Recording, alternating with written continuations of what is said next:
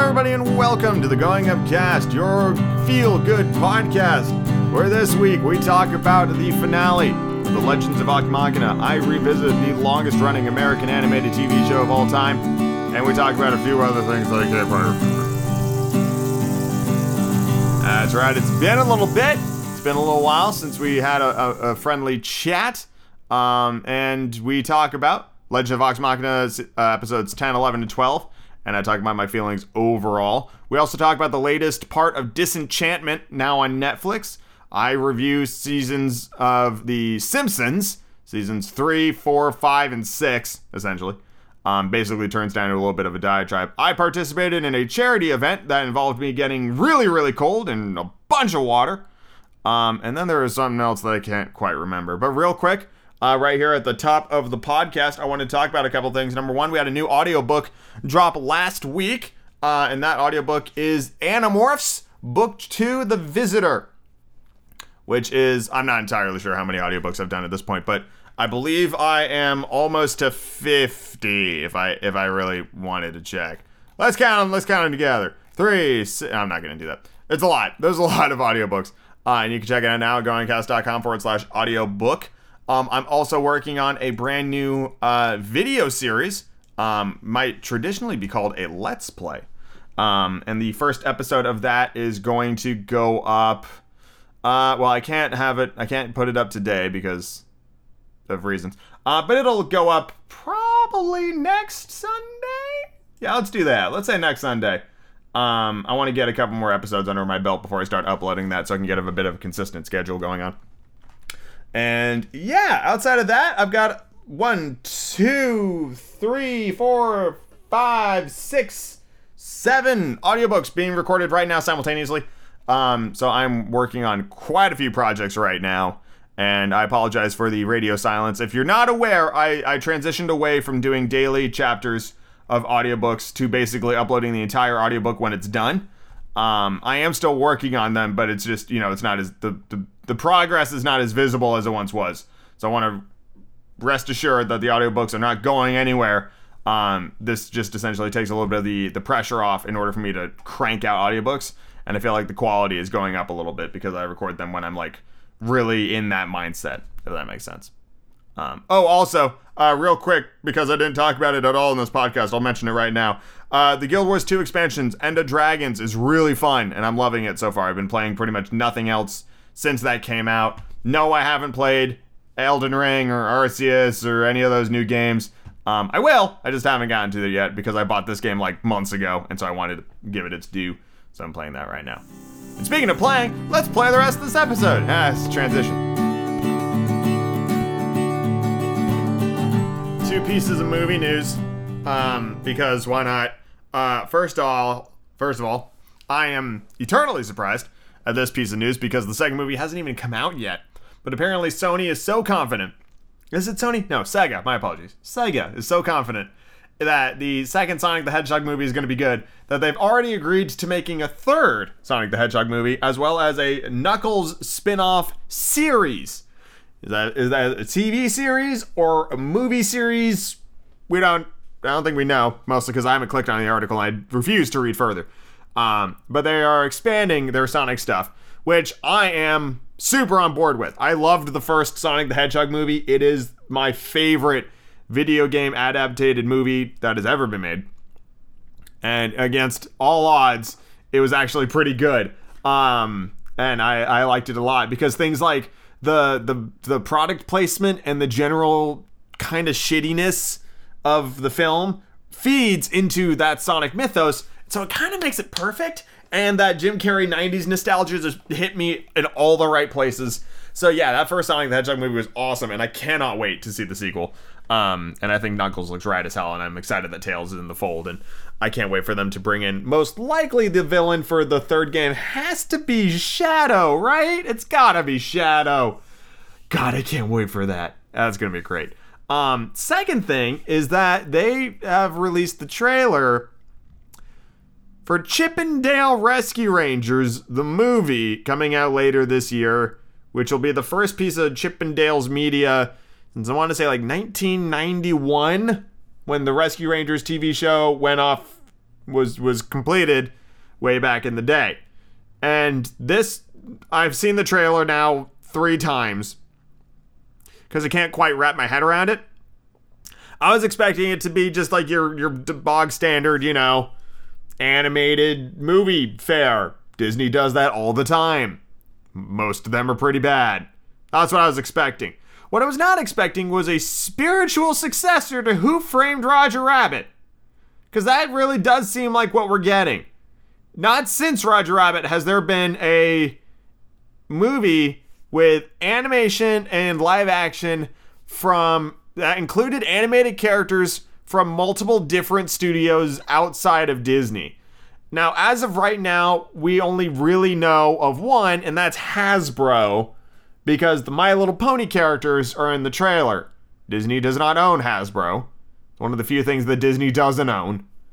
And so that one immediately made me go, all right. Also, Roger Rabbit's in it, which is also interesting for Disney to remind the world of Roger Rabbit. Like, it's one thing to have your movie exist in the pantheon of movies of the past, but to bring Roger Rabbit back to this in a new movie and have him be there forces people to remember that movie.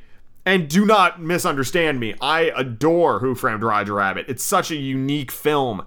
And that's also why I'm like, okay, the cats from the fucking shitty remake of Cats are in this movie. As like cats, but they look like people. They were there. And so, fucking Disney didn't own Cats. I forget who made that horrible movie, but it wasn't fucking Disney. So, yeah, it's... And, in style and quite possibly substance, it's going to be very Who Framed Roger Rabbit-esque, and that's ambitious, to put it lightly, because that was such a fucking lightning in a bottle style movie. It was so different, and there hasn't ever really been anything quite like it since. And now this is stepping up to that plate. Like, of all of the directions to take this movie, that was the one I would have never in a million fucking years. Did I look at Chip and Dale and I went, Roger Rabbit. They're going to Roger Rabbit that movie. But they fucking did it. And if I wasn't for that approach, I probably would never see this movie. Ever. Because I didn't watch Chip and Dale, as a kid, really. I'm sure I saw, an episode or 2. I know who they are as characters, but mostly through osmosis, rather than through anything I've personally witnessed. So this Roger Rabbit movie is just interesting and different enough for me to sit up and go, all right, I guess we'll see. And I appreciate the joke of, Seth Rogen dwarf and the forced perspective, poking fun at probably just Peter Jackson. So that was interesting. What's interesting about that is that the internet was calling him Beowulf, but the closed captions for the trailer call him Dane, like King under the mountain from The Hobbit, Dane. So I'm not sure. He doesn't look like Dane, but that's what they've called him. So it'll be interesting to see how that fucking boils out, and it'll be really interesting to see who let Disney buy their stuff.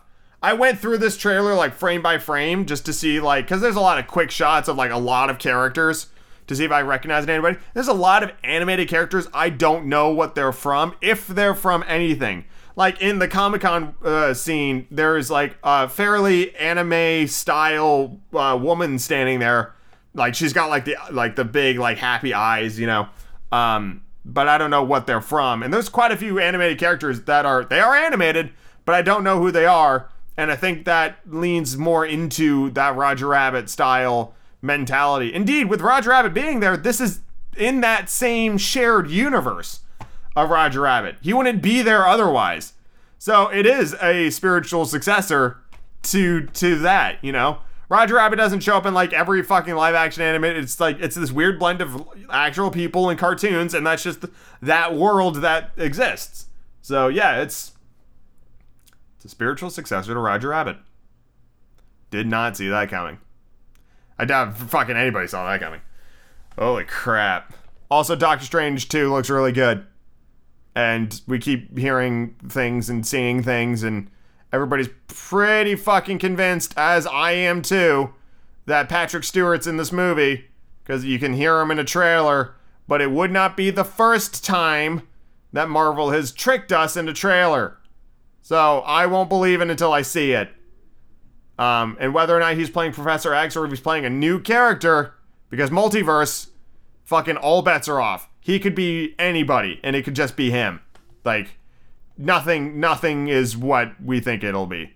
That's the problem with the multiverse, is that we can't predict anything anymore. Because they can literally go in any direction. That's the multiverse. It's an infinite number of parallel universes, so they can do literally anything. And it will probably be not what we expect. So, anyway, let's move on to the next thing in podcast.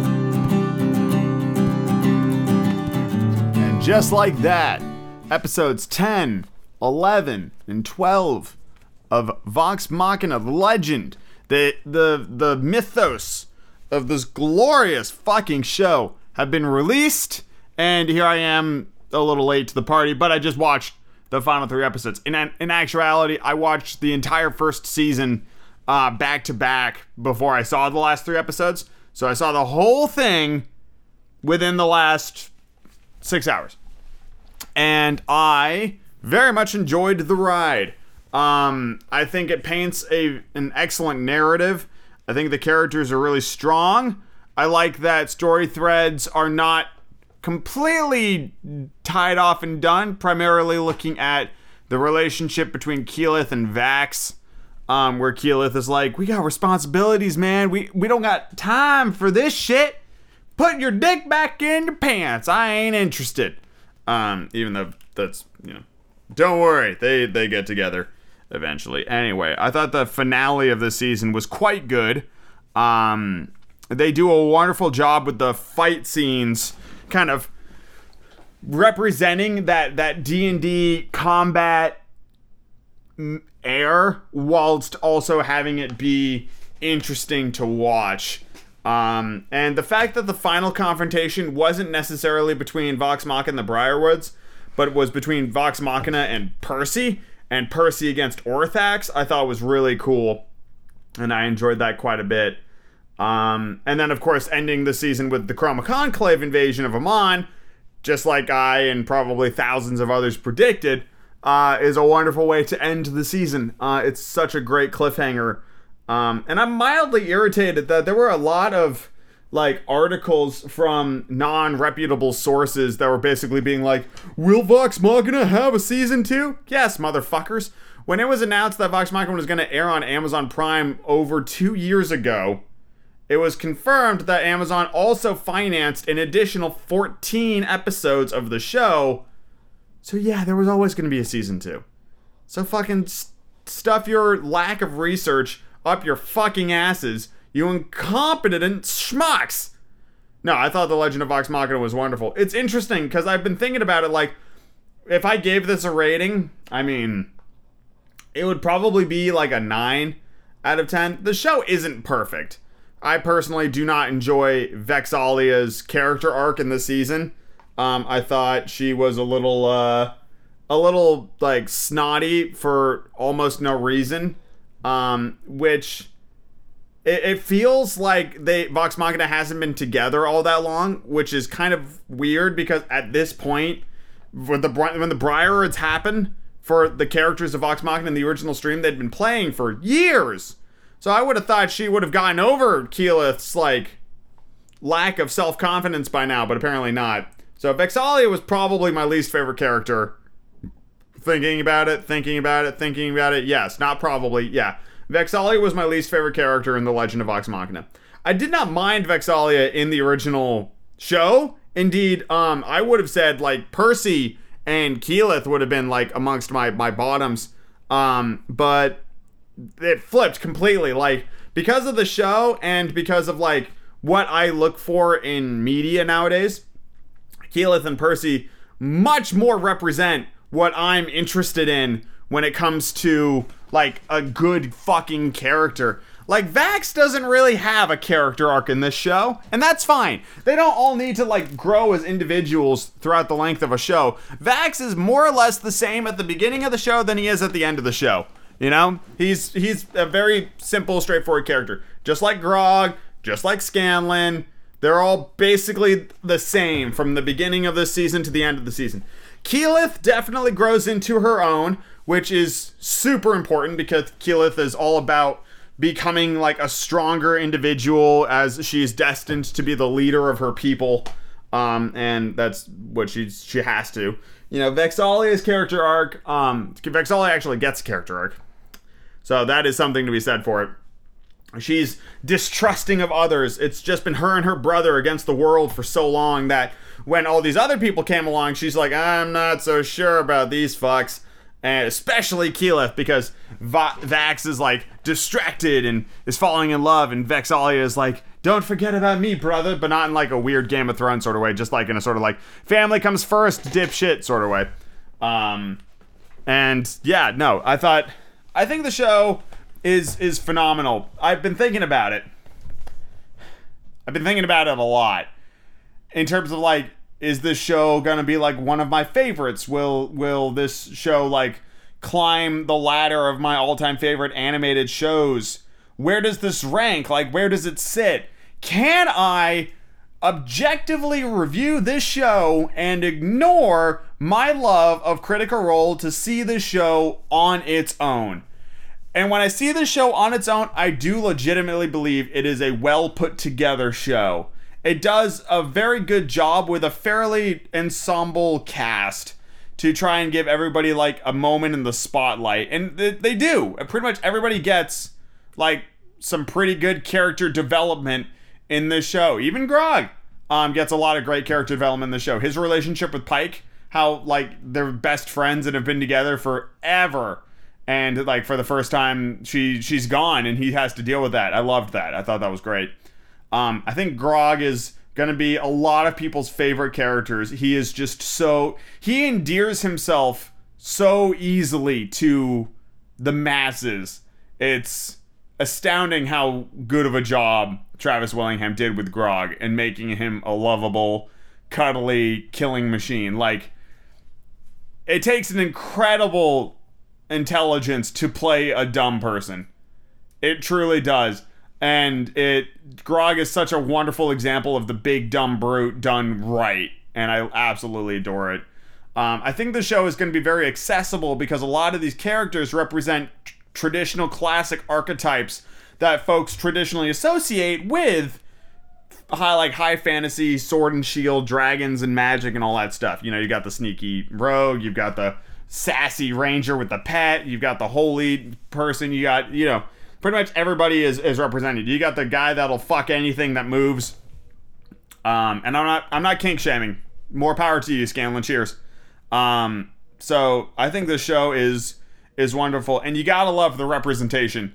Not only in terms of like different actors of different ethnic backgrounds are all over this fucking show, which is a glorious thing to see. But then, of course, sexuality and the multitudes therein are found all over the place. You've got straight relationships. You've got homosexual relationships. You've got Scanlan, who, you know, no matter what you say about them, they are essentially, if it has a pulse, it's fair game. And there's something so fantastic about the freedom of that. So I absolutely adore Scanlan's mentality when it comes to sex. It is truly unique in terms of the shows I've seen. You're not gonna see fucking Disney having a character like that that's just like, fucking everybody's fair game, whatever, let's just go for it.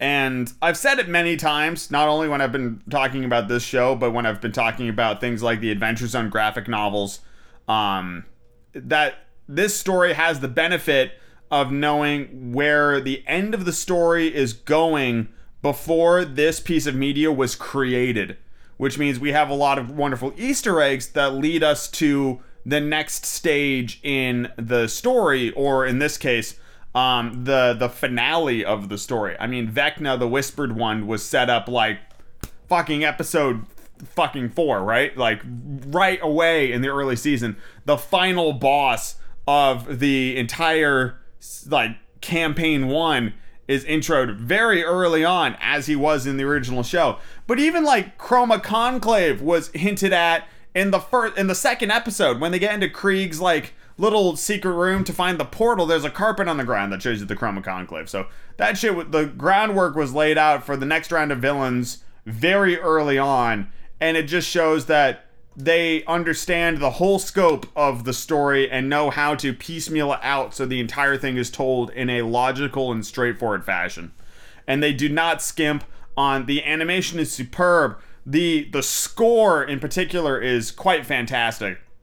Scanlan songs are good. I enjoy Scanlan songs. I won't listen to them by and large on their own. Like, I think they fit the story very well, but they are not like bangers I would want to listen to on my own, which is consistent with the original songs that Sam Riegel sang in season 1 of Critical Role. They were hilarious and they were wonderful, but I don't think I need them like on my fucking Spotify. You know what I mean? Like they're so designed for the moment and they're great in that moment, but you don't need to like revisit it and listen to it again. Truly, I think this show is going to be one of those shows where it's like, I have nothing to watch. I'm going to watch The Legend of Vox Machina again. I'm sick. I have a head cold. I need the comforting, like, presence of actors and characters that have been a part of my life and thousands of other people's lives for the better part of a decade. I'm going to turn on The Legend of Vox Machina. That's where this show resides in my heart now. It's the show that I will forever fall back on. I think I could watch this show in perpetuity until the end of time and never get bored of it. That's the best review I can give it. Is it perfect? No. Is it entertaining? Abso-fucking-lutely. It's so fucking consumable and rewatchable. And there are so many shows. I never need to see Centaur World again. When I'm done with Disenchantment Season Part 4, never need to watch that again. Legend of Vox Machina, I could watch that until I die. Until the world explodes. And I, among thousands of others, cannot wait for Season 2. It's going to be longer. It's going to be dragon fights. What I'm particularly interested in, and they did a pretty good job of this in the season actually, is what are they going to do to make each dragon fight unique? And I know what makes the dragons unique, but in terms of like the strategy therein, like there's a lot to set up in order for those dragon fights to come together in a logical fashion, and they only have 14 episodes to do it. The Briarwoods was ambitious, but telling the entire story of the Chroma Conclave in one season that'd be a lot. I wouldn't be surprised if they told the first half of that arc in a season and then told the second half of the arc in season 3. I would not be surprised if they pulled that. It'd be a dangerous move. But, I mean, this is the #1 show on Amazon Prime right now. It had 100% Rotten Tomatoes. Like 9.4 on IMDb. Critically, this show is ridiculously well reviewed. And it is being seen by millions. I am like as certain as I can be that there is going to be more than 2 seasons of this show. That's where I'm at. I think they're going to tell the entire campaign 1 arc with The Legend of Vox Machina, and I am fucking here for it. And as soon as they announce that they're releasing this shit on like a DVD box set, I'm buying that motherfucking shit. And I want that forever in my possession. Whether I cancel Amazon Prime, I never want to run the risk that I cannot watch this show when I want to. That's where my headspace is at. Also, in case you do not know, there is a Legend of Vox Machina Amazon store where you can buy different t-shirt designs or tote bags or pop thing. What are these called? The things that live on the back of your phone, like the little pop sockets. That's what they're called. You can buy those. So go check that out. God damn. Yeah, it was very good. It was very good. It was worth the investment. Let me tell you. I felt like I got my money back when the physical goods came from the Kickstarter, but now that I've seen the final product, I'm just I'm happy as a clam. I had no doubt that they were going to deliver on their final product, but now that I've seen like the fruits of this labor, and I know that I played a part in making it happen, was satisfying. I wish other investments in my life paid off in such dividends. But sadly, that's not the world we live in. The world we live in, though, does include an animated Legend of Vox Machina show and all other fantasy shows that originate in such a manner will be held to this standard. I'm looking at you, Adventure Zone. I know you guys were talking about having an animated show on Peacock of all platforms. And I think there is no better chance for making that show a reality than having the Legend of Vox Machina be a rousing success.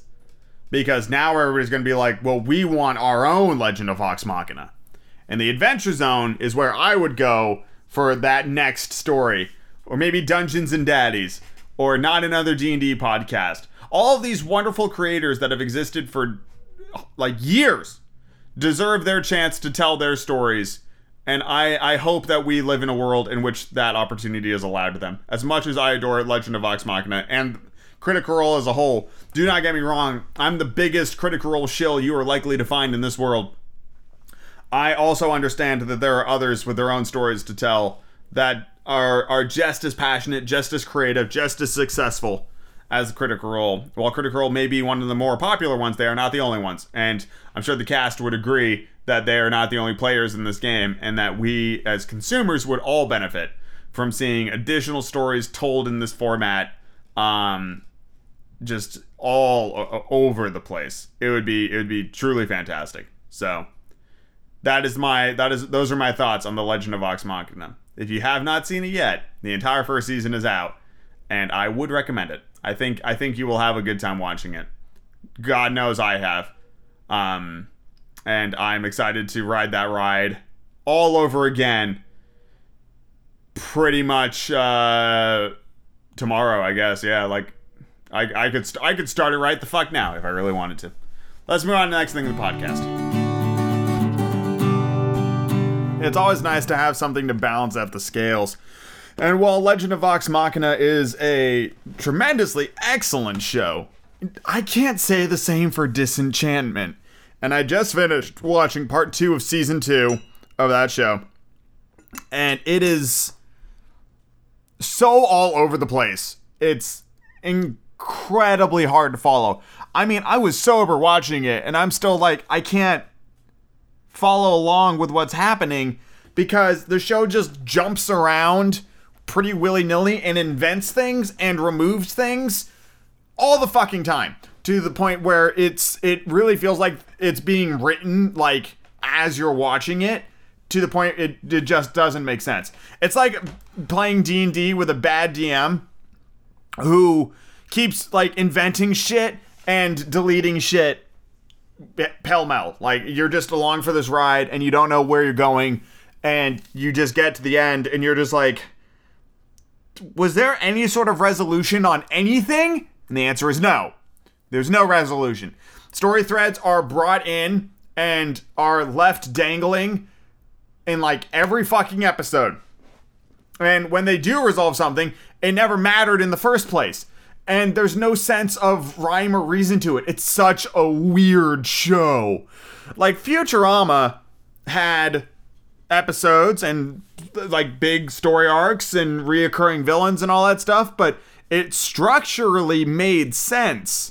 You knew what characters were, you knew the setting, you knew what was happening. In this show, character motivations change pretty radically, pretty constantly.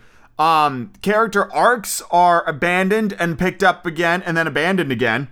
Characters are brought in and removed from the show for virtually no reason. And it just doesn't stay on a path. And some people might like that. You know, if you want a show that is like hitting the randomize button every time an episode starts, where you cannot predict what's going to happen. Like, you could start an episode and you'd be like, oh, it's this kind of story. Fuck you. You can't. Because none of it follows like a standard story structure. It's all just complete random gibbering nonsense. and you're shit out of luck. You're left on your own. Like there's a whole big thing in this part about like the castle belonging to the elves, and then the elves are like, we're gonna take back our castle. I'm like, okay, this makes sense. And then they find out that the elves and the trogs are like the same being, and so they work together for like a minute, and then they just stop, and they just give up, and nothing happens, and that's it. And then you got fucking like there's a bear, right? And there's a bear boy, and their mom is dead, but then it turns out the mom's alive in the freak show. And do they resolve that? Fuck you. No, they don't. It's just nothing matters. And yet it's, I don't even want to say it's like entertaining. I did watch the whole thing, so I guess on some level, but I was mostly watching it out of desperation for things to like be brought back. You know, like there's all these loose threads in front of me from the 4 parts, the 2 seasons of the show that I wanted resolution to. And what's really irritating is that there are gems. There was one scene where Zog is talking to Bean about love that I honestly thought was phenomenal. There are these little moments of like perfection in this show. And it's those little things that make you go, oh wow, that's really cool. Or it's really well done. So the show can do that. It just doesn't like 90% of the time. And even Bean's love interest of the mermaid and her being in a lesbian relationship is phenomenal, but they don't, as of right now, it's like so underdeveloped. It basically happened in 1 episode in season 3, and then really briefly in part 4. I keep saying part 4. It's like season 4. It might as well be. So, but it hasn't like really gotten more than that. It's just, I don't know who the show is for. Like, I'm going to watch part 5. I'm too invested in this to not continue watching it. But I really need the show to fucking get its shit together. Because it just doesn't make sense. I mean, I don't know. I really just don't know. And like the villain, Dagmar, right? Bean's mom is like the primary antagonist of the whole show. And in part 4, she shows up in the beginning and then right at the very end. And we don't see her for like pretty much the most of that part of that season.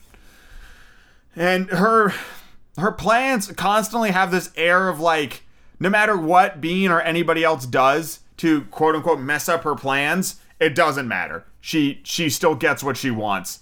And I hate that shit because there's no understanding a villain like that. And there's no like being able to follow along and pick up. You constantly feel like you're on the back foot, but not because they're like smarter or more clever. It's just like bullshit plot reasons for why they continue to excel while you continue to fail. It is flabbergasting.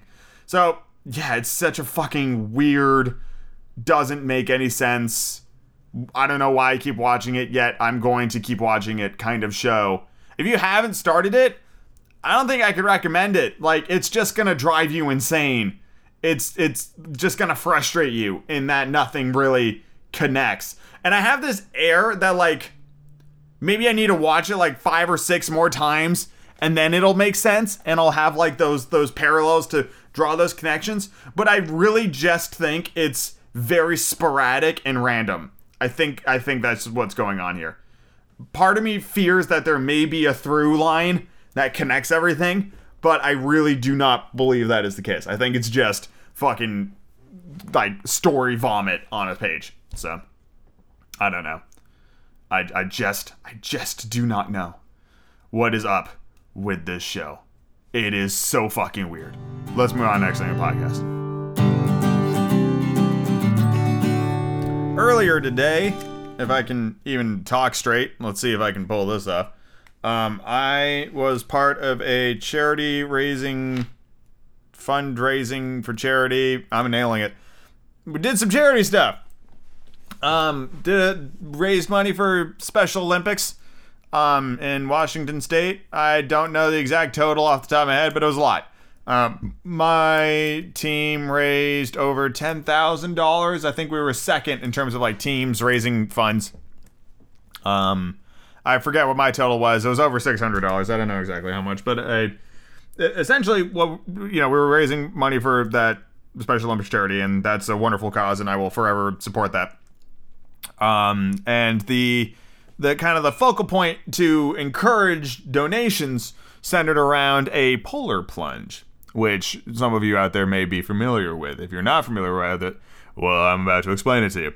Essentially, what a polar plunge is, it's exactly what it sounds like. It involves people jumping into very cold water. Exactly which body of water varies from location to location. This time around, it was Alki Beach in West Seattle, which is lovely. I actually really like Alki. It has a lot of those classic like beachfront property elements that I enjoy. A lot of restaurants, a lot of shops, a lot of unique houses. A lot of people walking dogs or riding bikes or just like walking the beach. It's nice. I wouldn't want to live there, but it's nice. And I had this whole big strategy planned out, right? I was like, swimsuit, t-shirt, bathrobe, and I wore my scuba diving boots just in case you step on like a shell or something and slice your foot open. You don't do that because you're wearing shoes. And the plan was, take off the bathrobe, take off the shirt, run in, splash, come back out, put the bathrobe on to keep me warm, right? And I get there at the beach like 20 minutes early. And I'm sitting there in the car wearing my bathrobe with my swimsuit and my shirt. And I had that momentary blip of like, I don't want people to see me in my bathrobe. So I didn't wear the bathrobe and I left it in the car. And I ended up just kind of bringing it home and I washed it with everything else and I just put it back in the closet. I never used my bathrobe for its intended purpose. I did use my bathrobe a fuck ton in college when you're in like that communal bath area, where you share like your bathroom with like the entire floor and you take showers in like these areas. So I did use it for like all of my freshman year basically. Because it was easier to just like have your underwear on, have your bathrobe and your stuff, go take a shower, come back, and then you get changed in your room. Like, it was just easier to do that. I still cannot believe I did that for a year, like comfortably. That still blows my mind. Sorry, not to go on a weird tangent, but like, I know there were like basically twice a week, or not twice a week, once every 2 weeks. I'm flipping it. Jesus, I need to go to bed.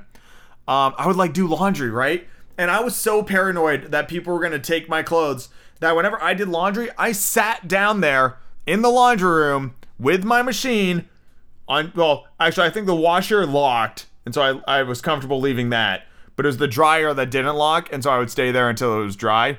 So yeah, and I can't believe I did that for a year. Like, I have like no memories of it, but like fucking year of school I did that. Like, that's just how life was, and I rolled with it. It's just whatever.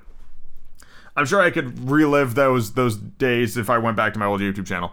Anyway, I left the bathrobe in the car, and I walked down to the beach, and I started meeting some of the people on the team, and they were all very lovely. I checked in, got my bracelet, and we were just all waiting for folks to show up, and then we were all there, and the organizers of the event were like, y'all ready? It's go time. And I'm like, fuck, all right. So we get over to this, like, one of those tent things, but it's just the roof. You know what I mean? It's got like the metal poles that stick into the dirt, and it's got like a roof over it, and there were some tables, and we were able to put all of our stuff around there. And then began the shedding of clothing, which for me was just a t-shirt. And of course I am rather pale. I don't get a lot of sun, so I'm fairly reflective. My joke of the day was I make the clouds look tan. So there's that. But I'm in pretty good physical shape, so I'm cool with it. I am also remarkably hairless. If it isn't on my head and under my arms or in private areas, it doesn't exist on my body. So it's just, I've got a youthful facade. Anyway, you get to take the shirt off, and everybody's getting ready, and we're all getting like kind of psyched up. And then they like, it was great that the organizers did this. They're like, 3, 2, 1, go! And we all just run into the water. And that's akin to when I went it's always nice to have something like that to really kind of encourage you to take that plunge, or to take the jump, or to take the leap, to have that, like, because then it's just instinct. Like, you're not even thinking about it anymore, and you just run in. And I was curious what the strategy was for this. Like, is it just running in and, like, standing, like, waist deep and be like, yep, that's cold, or what? Me and the guy next to me did the run up to the waist until you can't run anymore, and then you just dive and you go for it. And I haven't, like, dove into water in a long time, so doing like that, I feel like I nailed it. Like, some things you don't forget, and you fall forward, you get your hands out in front of you, you put your head down, you put your ear, like, in between your arms to try to keep the water out of it. Didn't work for me. The water shot straight down my ear canals. I did manage to get it all out, but it's still, like, kind of painful. And you swoosh under and just dive, and it was actually not that bad. Adrenaline combined with the fact that the water was actually warmer than the ambient air temperature at the time by a good 4 degrees made it not that bad. Was it cold? Hell yes, it was. It was brisk, but you can experience colder temperatures by putting your bath on, like, the coldest setting and filling it with that. Like, that'll be colder. And I'm not unfamiliar with the concept of ice baths or the execution and practice of ice baths, which is a great way to burn some calories if you're looking to burn calories in a very lazy way. Fill your bathtub about halfway, take your ice tray out of your freezer, dump that shit in there, and then just sit in that water for 15 minutes and then get the fuck out. Just do that every now and then. That'll get you going good. But yeah, the polar plunge was great. The most difficult part of the polar plunge was A, getting changed afterwards, and B, the remainder of the day. Because my mental faculties for the rest of this day have been fucking zero. I've not been with it, and I really need to go to bed. I was tempted to go to bed after I got back at like 2 o'clock, right? And just like go to sleep. But I powered through to get to a reasonable bedtime because I knew if I slept then I wouldn't sleep tonight. Kind of like a plane ride. But getting changed sucked. Everything's covered in sand. But my favorite bit was, like, I put all my layers on top, t-shirt, other shirt, sweater on top, had that all squared away, put on my socks, put on my shoes, was ready to go. And I looked down and I realized I didn't put pants on, and I was like, fuck. And my buddy was there with me, and he just started laughing, and I was just like, time to take these boots off. And I put my pants on, and I was actually able to get fully dressed with minimal sand in, like, my clothing. So I was pretty proud of that. And then obviously all the sand is gone now because I've done 2 loads of laundry and folded it all and put it all away. And it was awesome. It was a top to bottom, just an excellent experience. Successfully raising money for charity, being with some really nice people, doing a polar plunge. I have swam in, icy cold water before several times in my life. So that wasn't a new experience for me, but it's always fun to do something like that. And to be honest, I don't do a lot of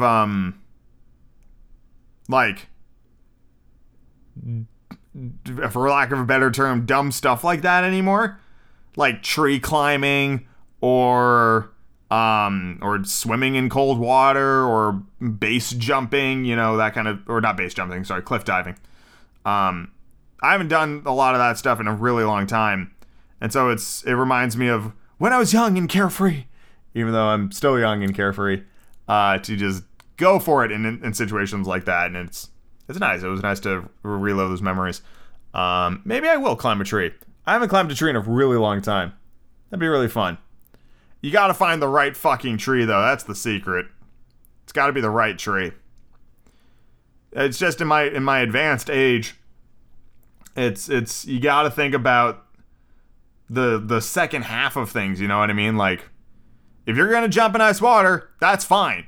But you gotta have a plan for what you do when you do that. You know what I mean? Once you jump in the water, what happens next? That's for me is like one of the biggest differences between being like a kid or a teenager, and being an adult, is that you think about that next fucking step. As a kid, I never thought about that next step. I would climb the tree, I would climb the rocks, I would swim in the water, and I never stopped to think about the next step of that. But now as an adult, you know, when you're a kid, you usually have like some form of safety net, like a parent or a friend or a lifeguard to get you out of trouble. And as an adult, by and large, like if I was to go drive off into the woods and just climb a fucking tree, if I fall or get hurt doing that, fucking no one will know where I am or what I've done. And so it's all on you to be your own safety net. And so you have to be logical and be like, play it safe, you know? Climb a tree that, you know, you can get out of. You can climb back down, that kind of stuff. So, yeah, I absolutely loved the entire polar plunge experience. And I also like being more universally thinking. I was gonna say more charitable, but that's not really the way I want to phrase it. Long story short, my situation in terms of where I'm at in my life is really fucking good, and I want to do more to help others because I'm in a position where I can. And if Spider-Man has taught me anything, it's that those with the power to help others should, you know. So I'm gonna try that. I'm gonna do that as much as I can. And this was a wonderful thing to do to help those plants. Anyway, I'm going to go brush my teeth and go to bed because I am in desperate need of sleep, and that's what my body needs right now.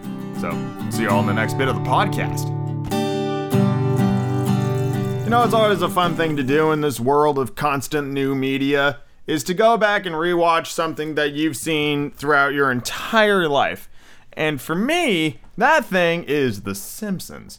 Something that I've not really ever spoken about at length, despite the fact that The Simpsons was, honest to God, like, when I was younger, we couldn't watch SpongeBob for some reason. But Friends and The Simpsons were the two shows that I can remember watching as pretty much a whole family time and time again. And I started a rewatch of The Simpsons. I don't know how long this will be going on, but it's been about 2 weeks since I began my rewatch, I think. And I am almost done with season 6. I started with season 3. So it's been almost 3 whole seasons of The Simpsons in less than 2 weeks. It's shockingly easy to marathon. A lot of the stories are familiar, absolutely, because I've seen them before. But it's you know what, I've been going back and forth on this for a while because on one hand I don't like The Simpsons, in that it doesn't matter. Like nothing that happens. Very few things that happen in The Simpsons actually matter for the overarching stories being told in The Simpsons. Very few things. Lisa being a vegetarian. Sideshow Bob. Maud Flanders' death. Some things endure in episodes. And according to Wikipedia, The Simpsons do this floating timeline thing, since the air quotes, where essentially every season of The Simpsons is the year in which it comes out. So it's topical, right? It's got like that satire thing going on, especially later on. In the early seasons of The Simpsons, it didn't do so much in terms of like pop culture satirization. It did more of like family stories, like character-centric stories. And then later on, it's all like, look, here's Ricky Gervais. What's he doing? Whoa, it's wacky. But I haven't gotten there yet. I'm still in those like early stories where it's like Bart's first crush, or somebody smarter than Lisa, or Homer's gonna cheat on Marge, or Homer's gonna cheat on Marge, or Marge is gonna cheat on Homer, or here's how Maggie got her name, like that kind of shit. And a lot of those episodes are good, but it really does bother me that the show doesn't matter to itself. It's a weird combination of, do the individual stories matter? By and large, no. But the character development that a lot of the side characters go through kind of sort of still does. It's very choosy with what it determines like is consistent and what isn't. And despite the lack of the passage of time, there are Christmas and birthday and Halloween episodes, like all the fucking time. But they never get any older. And if there was one thing I could do to change The Simpsons, it would probably be that. Because if I made The Simpsons and I knew The Simpsons was going to last as long as it has, how cool would it have been if The Simpsons aged in real time with the audience? Like, over their 30 plus years of being on the air, like, we see, like, rises and falls of like, the Simpsons family, and characters die off and younger characters become more important, and it's like this constant evolution. I thought that would have been amazing, but we didn't get that. Instead, we have this. And so, while I don't like The Simpsons because it doesn't matter, I can also appreciate The Simpsons because it's stable. You know, that's the benefit of doing a show like this. Doesn't matter where you are, doesn't matter which episode. You can watch any episode of The Simpsons at any point and you'll be fine, because that's the whole point. It's evergreen. It's eternal. It doesn't change significantly, and so you can watch pretty much any episode. And so would I recommend it? Probably. I mean, it's the longest running animated show on TV, and on Western TV, I should say, for a reason. It's basically like watching American anime, because the lore developed, like, even though the show doesn't matter, there's still a lot of fucking lore, right? There's still a lot of world building. There's still a lot of character development in the side characters, and like knowing all these different history moments of these characters. You can really sink your teeth into this shit. I wouldn't be surprised if there was somebody out there who like majored in The Simpsons. Like, there's just so much content there that in order to truly absorb it all would be quite a lot. One thing I will say for my watching it on Disney Plus, I don't know what they've done, but I think they took the 3x4 footage, right, of the original Simpsons, and they zoomed in to make it like wider screened, and in doing so they cut off a fairly decent portion of the top and the bottom of every frame in every episode until the aspect ratio changed naturally later on. And most of the time you don't notice it, but a couple of episodes had jokes in those portions of the screen that you can't see anymore.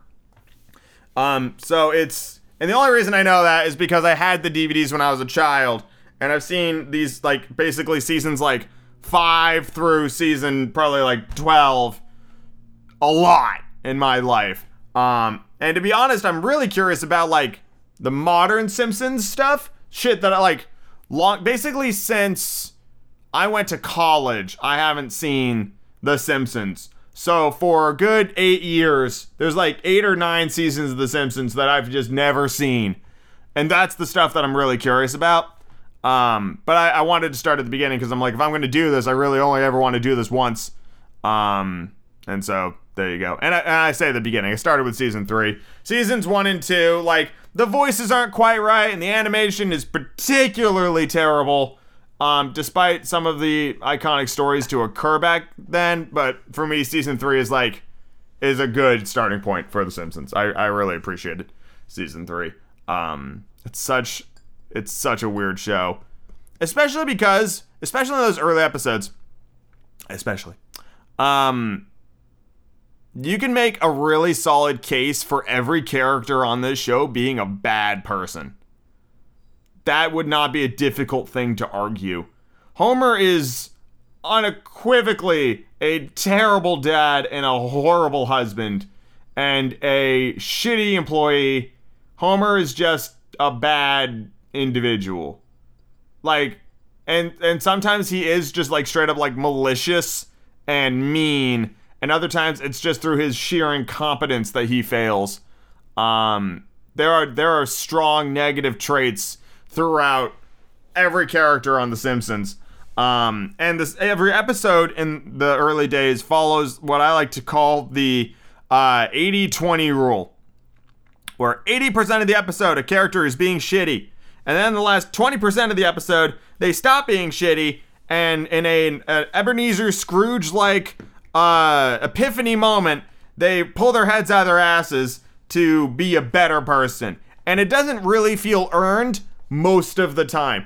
Sometimes, sure, you're like, yeah, all right, you got it. But most of the time, it's hackney, and it's just not great. And at that same point, it doesn't matter whatever their like epiphany moment was, because their assholey nature is their default.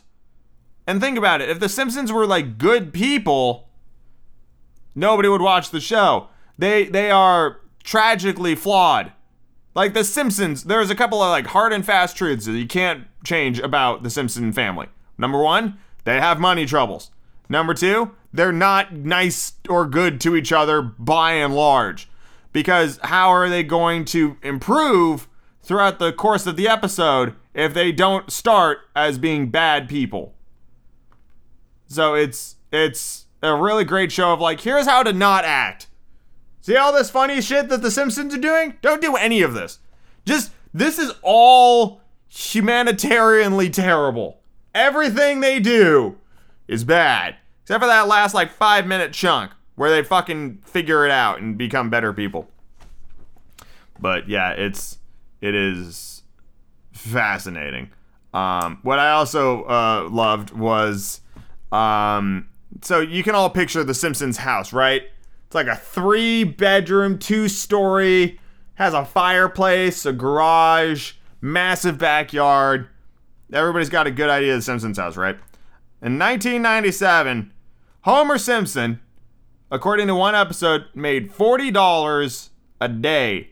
So let's just run some quick math on that. It's $200 a week. It's $10,000 a year. It's $10,000 a year. $40 a day is $5 an hour. Homer is a nuclear power plant technician who is making $5 an hour in 1997. That doesn't sound right to me. I'm just being honest. $5. He afforded that house on $5 an hour. I call shenanigans. I call shenaniganerance. And one final gripe. I understand that none of it matters in terms of like the overarching story and stuff like that, but there are at least 2 different explanations for how Homer and Marge got married in the seasons I've just watched. In seasons 3, 4, 5, and 6, there were 2 different stories of how they got married. One was in like a roadside chapel, and it was on like this really big flashback episode, so that was really cute. And then the other one is done as a joke, but it was a completely different wedding. So, it's not consistent, really. Yeah.